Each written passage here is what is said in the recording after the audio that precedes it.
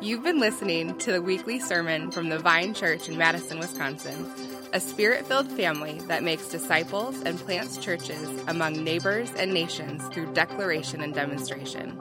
For more information and service times, check out our website at www.thevinemadison.org.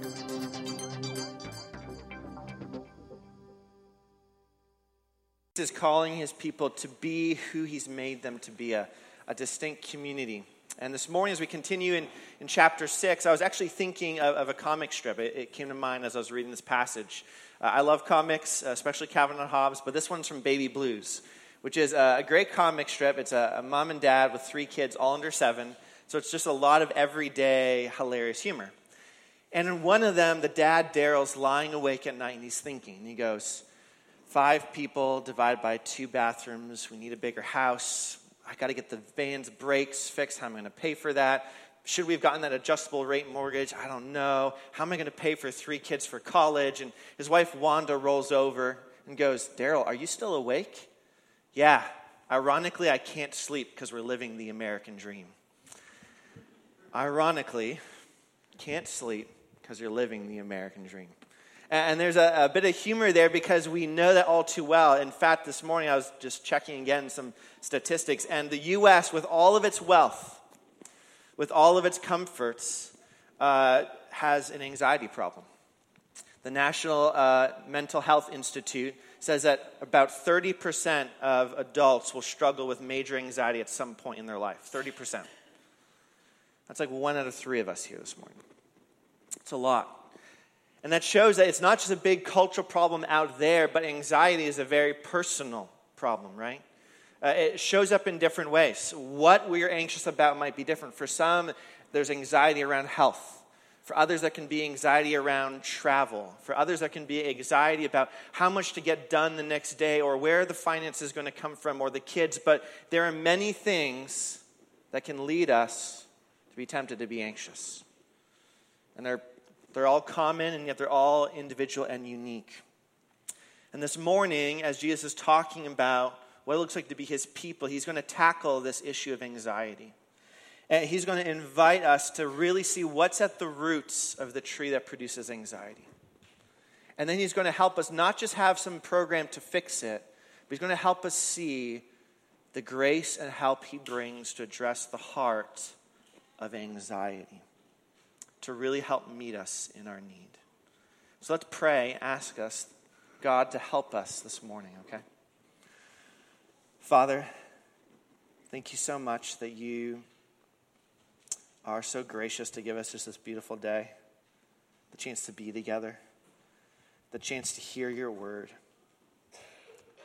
But I'm just really aware, God, that there are many people, even here this morning, right now, who come in burdened, who come in with their hearts full of anxiety. And you want to graciously meet them this morning and offer help and grace. Father, I'm just aware of my own weakness, and so I pray for your help to speak your words and only your words this morning. I pray this in your name. Amen. Let me read from Matthew chapter 6, starting at verse 25. Jesus says, "Therefore, I tell you, do not be anxious about your life, what you will eat or what you will drink, nor about your body, what you will put on. Is not life more than food, and the body more than clothing? Look at the birds of the air. They neither sow nor reap nor gather into barns, and yet your heavenly Father cares for them. Are you not of more value than they? And which of you, by being anxious, can add a single hour to his span of life? And why are you anxious about clothing? Consider the lilies of the field, how they grow. They neither toil nor spin. Yet I tell you, even Solomon in all his glory was not arrayed like one of these. But if God so clothes the grass of the field, which today is alive and tomorrow is thrown into the oven, will he not much more clothe you, O you of little faith? Therefore, do not be anxious, saying, what shall we eat, or what shall we drink, or what shall we wear? For the Gentiles seek after all these things, and your heavenly Father knows that you need them all. But seek first the kingdom of God and his righteousness, and all these things will be added to you. Therefore, do not be anxious about tomorrow, for tomorrow will be anxious for itself. Sufficient for the day is its own trouble. Well, before we dive into this passage and look at Jesus really diagnosing the heart of anxiety, I just wanted to acknowledge that anxiety is something that, while many people struggle with, there are certain people that will struggle with them more than others. And whether that's due to genetics, whether that's due to the home environment you grew up in, whether it's due to the current circumstances you're in, whatever it is, there are some where it's particularly challenging, where it's particularly burdensome, where it weighs and comes more often. And the world often says that the answer is just a pill that will fix everything, but there's no pill that will fix it all.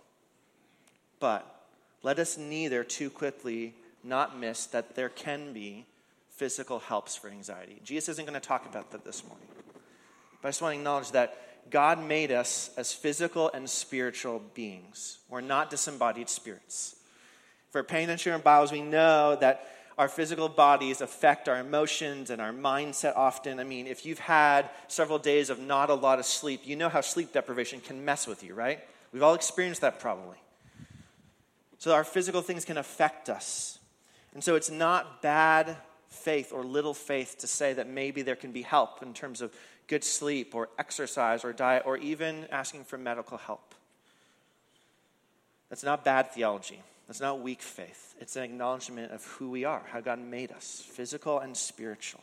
It's an acknowledgement that sin has corrupted our world physically and affects our minds and our bodies in physical ways too, and not just our hearts. And so there can be help for that. There can be grace from God for us in that. But even as we press in, sometimes at asking for that physical help, let's not miss the heart of anxiety. And that's what Jesus wants to draw our attention to. That if we just pay attention to the physical and miss the spiritual diagnosis Jesus is going to bring, we are never going to be able to see lasting change for anxiety. So let's now dig into what Jesus wants to speak into our lives today. You might have heard it, but 3 times in this passage, Jesus says, do not be anxious. It's a command, but I really think of it more as an invitation. Jesus is coming to us and he's saying, I want to invite you to a different way of responding. Now, let's be clear. Jesus and God in the Bible never, ever denies the difficulties of life. That it's hard, that there's challenges in a broken world. There are challenges. It's hard. We don't have to deny that reality as we seek to be not anxious and trust him. But before we talk about what it means to not be anxious, I want to just pause and ask, what is anxiety?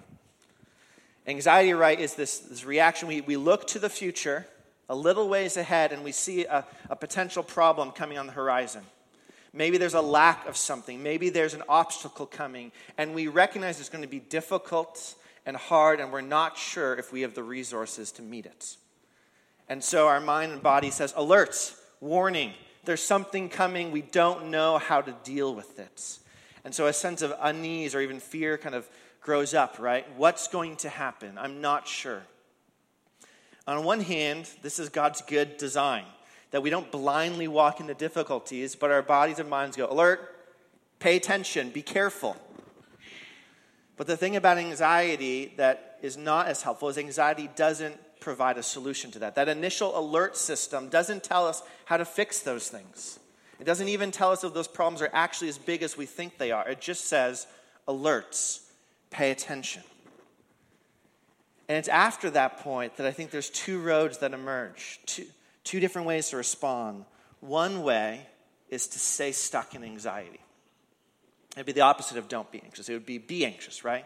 You get stuck. You're looking at the next day's tasks and you're rehearsing it over and over and over again in your mind.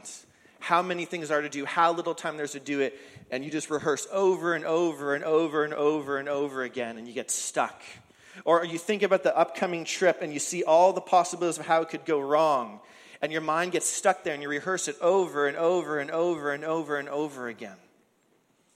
Your mind gets fixated on these problems and you get stuck there and you can't seem to get past it. It's like the range of focus of your view just gets really narrow. And all you can see is the couple things that lie ahead and the challenges they bring, and you're stuck. Jesus, I think, hints at this in verse 25 when he says, don't be anxious about your life, what you will eat or what you'll drink, or about your body, what you'll put on.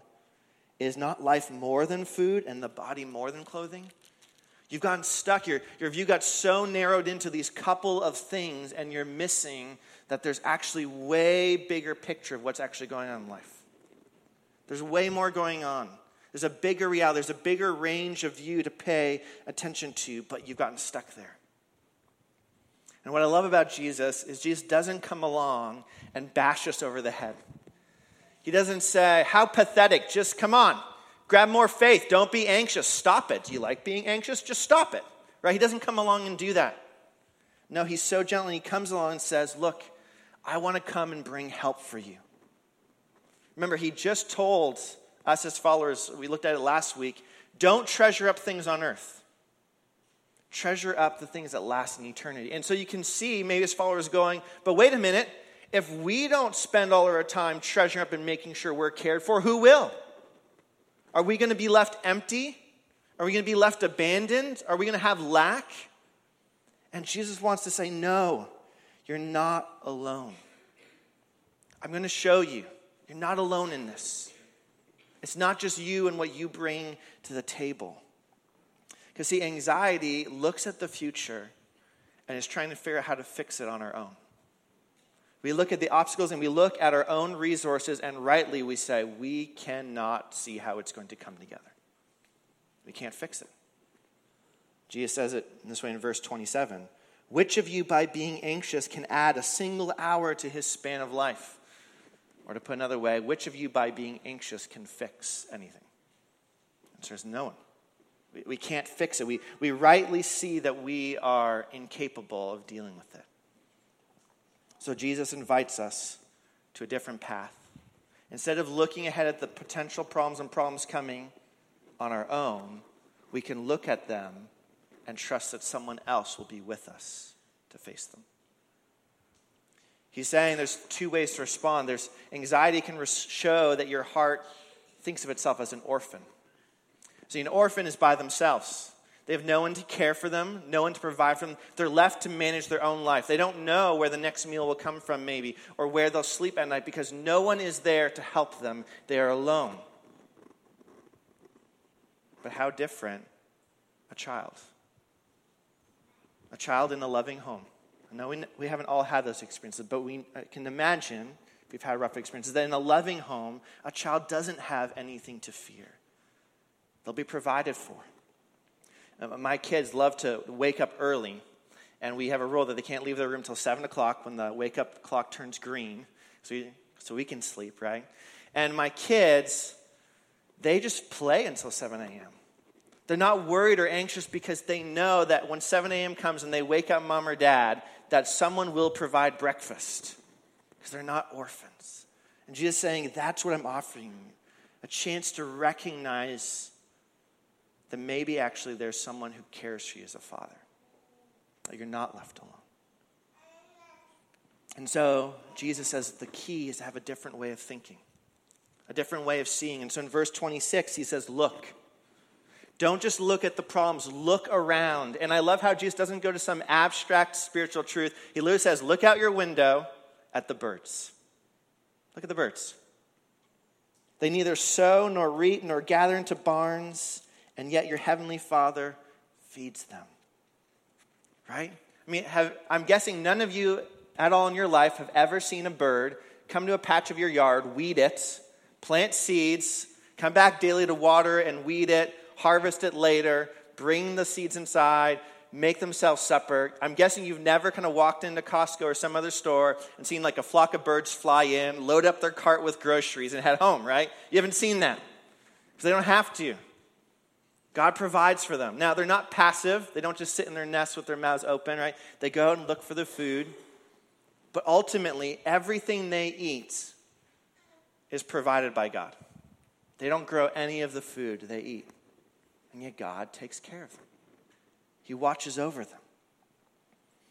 Or think about in verse 28 and 29 says Jesus, consider the lilies of the field, how they grow. They neither toil nor spin, yet I tell you, even Solomon in all his glory was not arrayed like one of these. Jesus says, look at the flowers. I'm sure you've gone into maybe a meadow and just seen like a whole score of beautiful flowers, right? And it's this beautiful, beautiful thing.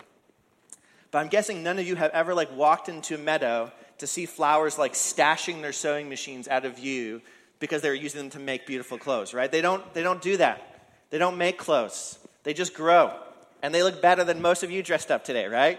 So that's what Jesus is saying. Even Solomon, all the fanciness we do, the simple beauty of a flower without any work provided by God. God takes care of them. He watches over them. And so in both of them, Jesus says, but how much more valuable are you? That's what he said with the birds, right? How much more valuable are you than them? And with the flowers, he says, if they're alive today and tomorrow gone, thrown into the oven, burned up, how much more will he clothe you? These aren't eternal things. They're gone like that. And yet, every one of you, made in the image of God with an eternal soul, how much more, Jesus says, will not God the Father care for you? The birds do not call him Father. The lilies don't call him Father, but Jesus uses the term Father for God, for us. Your heavenly Father cares. So look around, says Jesus. The evidence is there. Look to creation and see how God cares for us, provides, sustains. But maybe at this point, some of you say, but actually, that's not what I see when I look around. When I look around the world, I don't see provision, I see lack. I see brokenness. I see the homeless. I see single moms struggling to get by. I see refugees. Where's God's provision there?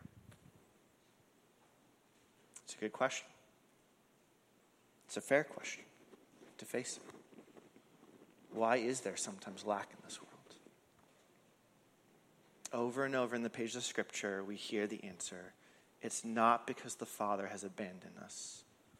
It's because we, collectively as a human race, have walked away from the Father. We said, no thanks, Dad. I don't want to live in your home, under your authority, under your good rules, and receive your provision. I want to go out on my own, live life my way, make it on my own. And the fruit of that is all the lack and brokenness we see. And yet, over and over in the pages of the Bible, across the history of humanity, we see God the Father not come down. See, told you so. Now you've made your bed, lie in it. But God the Father causes the sun to shine again on both the just and the unjust. He causes the rain to fall on the wicked and the good. He still shows his kindness and his care over and over and over again. The early church father Augustine used to say, some people say, how can there be a good God when there's so much evil in this world? But I say, how could God be evil when there's so much good in this world? What are your eyes seeing? What are your eyes paying attention to? And if you struggle to see God's kindness and goodness in creation, there's one other spot where you can see it. It's Jesus who told us, look around at creation, see your Father's care, would demonstrate the Father's care for us. Jesus, the man that spoke these words, who had never done anything wrong, allowed himself, showing the Father's heart of compassion, to be crucified on a cross for people that hated him. For you and me. If you want to say, where's the Father's love for us? The Father would say, look, I gave you my Son. We just sang those lines, right? And heaven has no more to give. He gave it all to show his care. He said, I'm not going to leave this world in its brokenness. I'm going to send my Son to die, to rescue and restore people back into my family, into adoption, to one day roll back all the curses of sin so that this world will be perfect and made new again. I'm not leaving the world. I'm digging my heels in even more, and I will send my Son. That's the Father's care and provision for us. The Apostle Paul, writing later, points us out in Romans 8, one of my favorite verses in the Bible. He who did not spare his Son, but gave him up for us all, how will he not also graciously give us all things? He gave up his Son. He knows our needs. He wants to move towards us. It's not that there's a lack of evidence in this world that the Father cares. It's that our eyes are often blind to see it. We struggle to see it for various reasons. And so Jesus says in verse 30, "O you of little faith." You're so quick to not see. Open your eyes. Look around. Because faith is the opposite of anxiety. Anxiety looks at the future and says, how can I fix this myself? And faith looks into the future and says, I can't fix that. And so I'm going to trust someone else to. Yeah, the problem's big. I know I need help. So I'm going to trust someone else to walk with me and care for me. Anxiety looks ahead and all it sees is the problems. Faith looks ahead and sees the one who made everything, standing further ahead on the trail and saying, I'll be with you there, just like I've been with you here, and I was with you back there. I'm not going to leave you. I'm never going to leave you. That's the eyes of faith. See, faith doesn't just look at the problems, but it opens up its gaze and looks around and up to see God the Father's care in creation, but ultimately in Jesus. That's what faith does.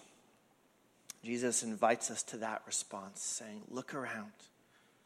The planets are still in motion. The stars are still in their course. Animals are born and raised and eat food all over the world every day.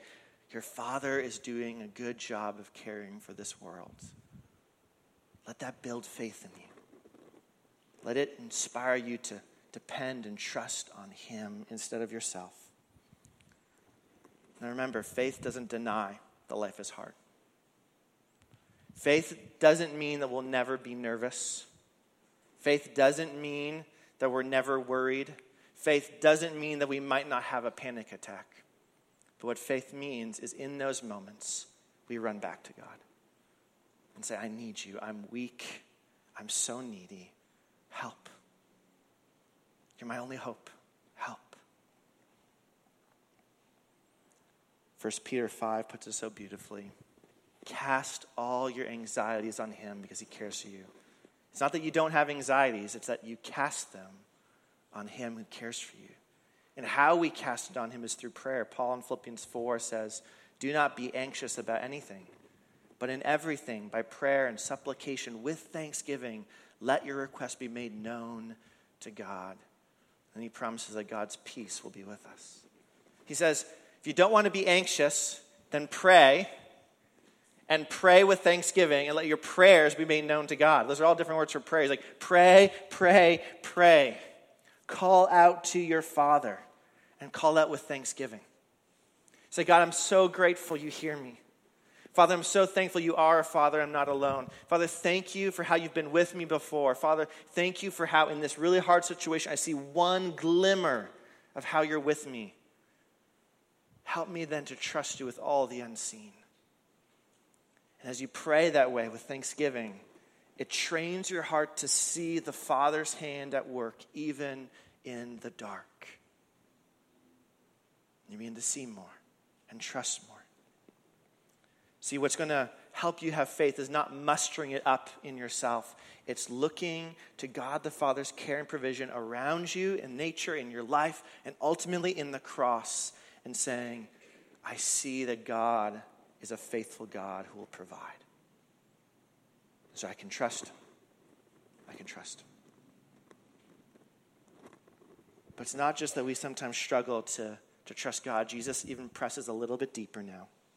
He says, often we're anxious too because we actually love the wrong treasure. Remember last week he talked about not treasuring up the things of earth, because then your heart will be there and it becomes your master. You become devoted to it. Your whole life orbits around. When that happens, of course you're going to be anxious. You're going to lose it because it will rust away. Thieves can break in and steal it. Whatever you treasure here can be taken from you. So of course you're anxious, says Jesus. Look at verse 31. He says, don't be anxious saying, what shall we eat, or what shall we drink, or what shall we wear? The Gentiles seek after all these things. It's those who don't know God as a Father that are worried about all these things because they don't know God as Father. They're anxious, but your Father invites you to trust Him to pursue the best thing. So the two things are connected. We often struggle to trust God because deep down, if we're honest, we're worried that He'll take away our treasure. See, we want to say we trust God, but as one songwriter says so poetically, I say to God, I trust you to provide with one hand in a pot of gold and the other at your side. I'm going to trust you, God, as long as I can still kind of hold on to my treasure here. I don't want to let go because I don't know what will happen. And frankly, that's a really uncomfortable place to be. Pulled between two things. It's not trust. We're scared to really trust God. But Jesus says, I have a better option than an uncomfortable, anxiety-driven place. It says in verse 33, seek first the kingdom of God and His righteousness, and all these things will be added to you. He says the way to peace and trust is to seek my kingdom. To seek living for me, to enjoy me more, and then to trust me to provide what you need. It's really a living out of the Lord's Prayer. Do you remember the Lord's Prayer? You start with Father, our Father. Not God, not Master, Father. We know He cares for us. That's where we start. Your name be honored. Your kingdom come. Your will be done. That's all praying about seeking first the kingdom. And then after that comes, oh, and as I seek first your kingdom, would you provide the bread I need for today? Would you help me to forgive as I've been forgiven? Would you help guard me from temptation? Would you help protect me from the evil one? And you trust your Father that as you put the first things first, He takes care of all the second things. That He'll care for you. And I love how here, again, Jesus isn't out to shame us, but He's out to point us to our Father's heart. To say, look at your Father's heart. Pursue living for Him and being in a relationship with Him, and then everything else will be taken care of. Otherwise, the only other option is verse 34. You can be anxious about tomorrow, but tomorrow will be anxious for itself. Sufficient for the day is its own trouble. I mean, don't we have enough troubles today? Isn't it sometimes hard enough today just to trust God and live for Him? Jesus says, don't worry about tomorrow. Follow me today. Pursue me today. Trust me today. I'll worry about tomorrow. And now what I love about this passage, Jesus is saying the problem of anxiety is not solved by some magic program. There's not 7 easy steps. Actually, the solution to anxiety is a person. It's the person of God the Father. It says the answer to your anxiety is not what I can give you, but it's drawing near to me. Knowing I care for you. Being in a relationship with me. Knowing I will walk with you and never leave you. That is the solution. So let's think about this maybe practically. Imagine your job situation you're anxious about. Maybe it's that you've been struggling to really do the job well. Maybe there's word on the street that company might merge and there could be pink slips handed out. Whatever it is, there's some anxiety. And option 1 is to be anxious about it, to go to bed every night, worried about it, maybe staying up late, going online, trying to search for other jobs just in case the pink slip comes, not getting enough sleep, being at work and around the coffee with the other coworker saying, yeah, I don't know, I'm so anxious to, and you're stuck. Or what if you woke up in the morning and you hear the birds? You say, God, thank you so much that you care for the birds. And you open your Bible and you read in there of God the Father's care for his people at some point in history. And you remember, oh yeah, God watches over his people. And you take a couple minutes to pray. And maybe it sounds like this: God, I'm so scared about today. I don't know what today is going to bring. I'm afraid that at the end of the day I'm going to get a pink slip, and I don't know how I'm going to come home with that. I don't know what's going to happen. But Father, you've promised to watch over me. So I'm asking you, help me. Help me to believe you're going to provide. Help me to trust you, Father, when it feels hard right now. Father, thank you for 3 months ago when I saw your provision here. And Father, thank you for a year ago when I saw your hand here. And Father, thank you for Jesus. I know that whatever else, I will not lose your affection today. So Father, would you help me today at work to live like Jesus? Would you help me to work hard to honor you, regardless of how I feel? Would you help me, Father, today to go in and not grumble about anything, but for my words to be full of thanksgiving and building up and encouraging? Father, would you give me eyes to see how I might encourage my coworkers today who are struggling with anxiety and point them to the hope I have? Father, would you give me opportunities to share the gospel today? Father, I don't know what today brings. But would you help me to trust you? And you eat breakfast, and you either bike to work or take the bus or drive, and you go to work with a different mindset, don't you? None of the circumstances have changed. Maybe you do get that dreaded pink slip at the end of the day, but your heart's been readied for it because your heart is resting in your Father's care for you. You're not facing the day alone. You know your Father's going to be with you every step of the way, regardless of what comes. And that's what provides rest. Because remember, it's not a denial of the hardship of life.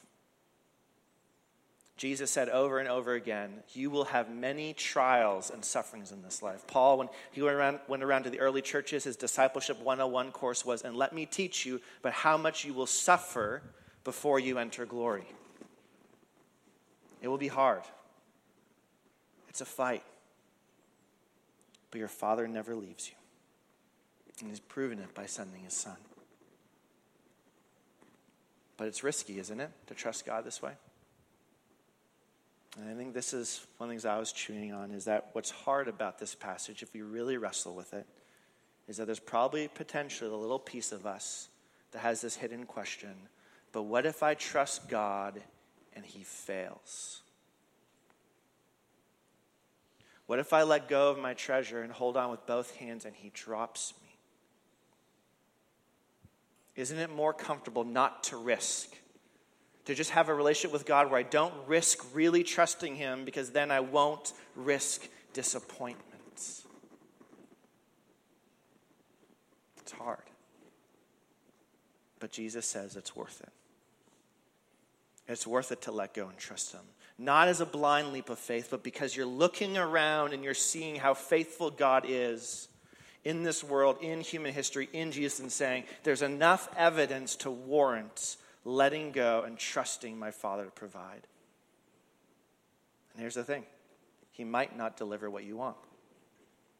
He might not provide the way you want. He might actually take away your treasure because he knows it's not good for you. But he will never leave you, and he will always provide what you need. And maybe what you need is not even what you know to ask for at this point. But he'll walk with you. He'll care for you, and you will not be alone. I love this one song called I Will Follow, where John Guare, the writer, says this in the chorus. I believe everything that you say you are. I believe that I have seen your unchanging heart. So in the good things and in the hardest parts, I believe and I will follow you. I believe, I'll follow, I'll trust you, God, because I've seen his unchanging heart. That's the remedy to anxiety. Seeing the heart of the Father and knowing he cares. And so I want to finish by asking this question. How do you view the Father? What is your relationship with him? Some of you this morning are spiritual orphans. You're living for yourself by your own strength. You've never actually really trusted in Jesus, really, to save and deliver and to bring you into God's family. And you know exactly what Jesus is talking about with anxiety because you feel it, you live it.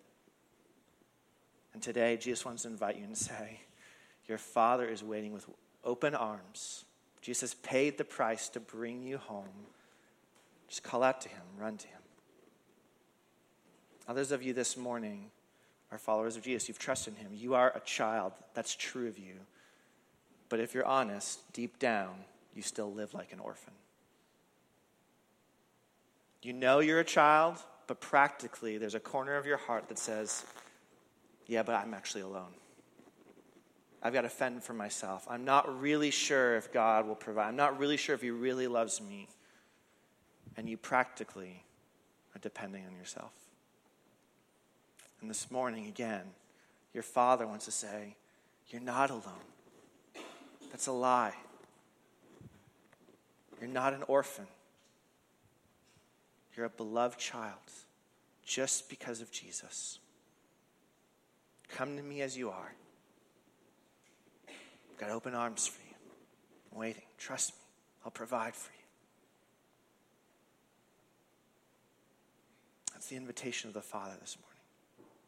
And Jesus says, you're only going to be able to trust the Father and run to him when you look around and see his care. When you see it in Jesus and say, that's where my faith rests. So I'm going to run. I'm going to run to my Father, so I'm not an orphan. I'm going to trust him. And in trusting him, we'll find that there is grace and hope and peace in the midst of whatever we face. It's for our good and for God's glory. Let me pray.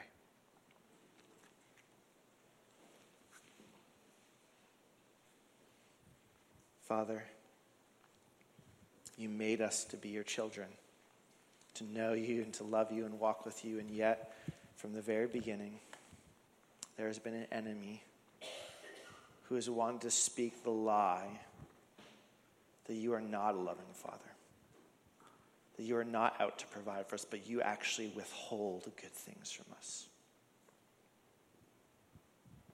That even though you are the giver of every good gift, that we are tempted to believe the opposite. And I just pray this morning that in whatever hearts that lie resides, that you would banish it with the truth of the gospel of Jesus. That in seeing Jesus crucified, buried, raised again to new life, we would see that you care. And that every heart here, in whatever place, circumstance they find themselves, would run to you and find you to be a good Father. Pray this in your name. Amen.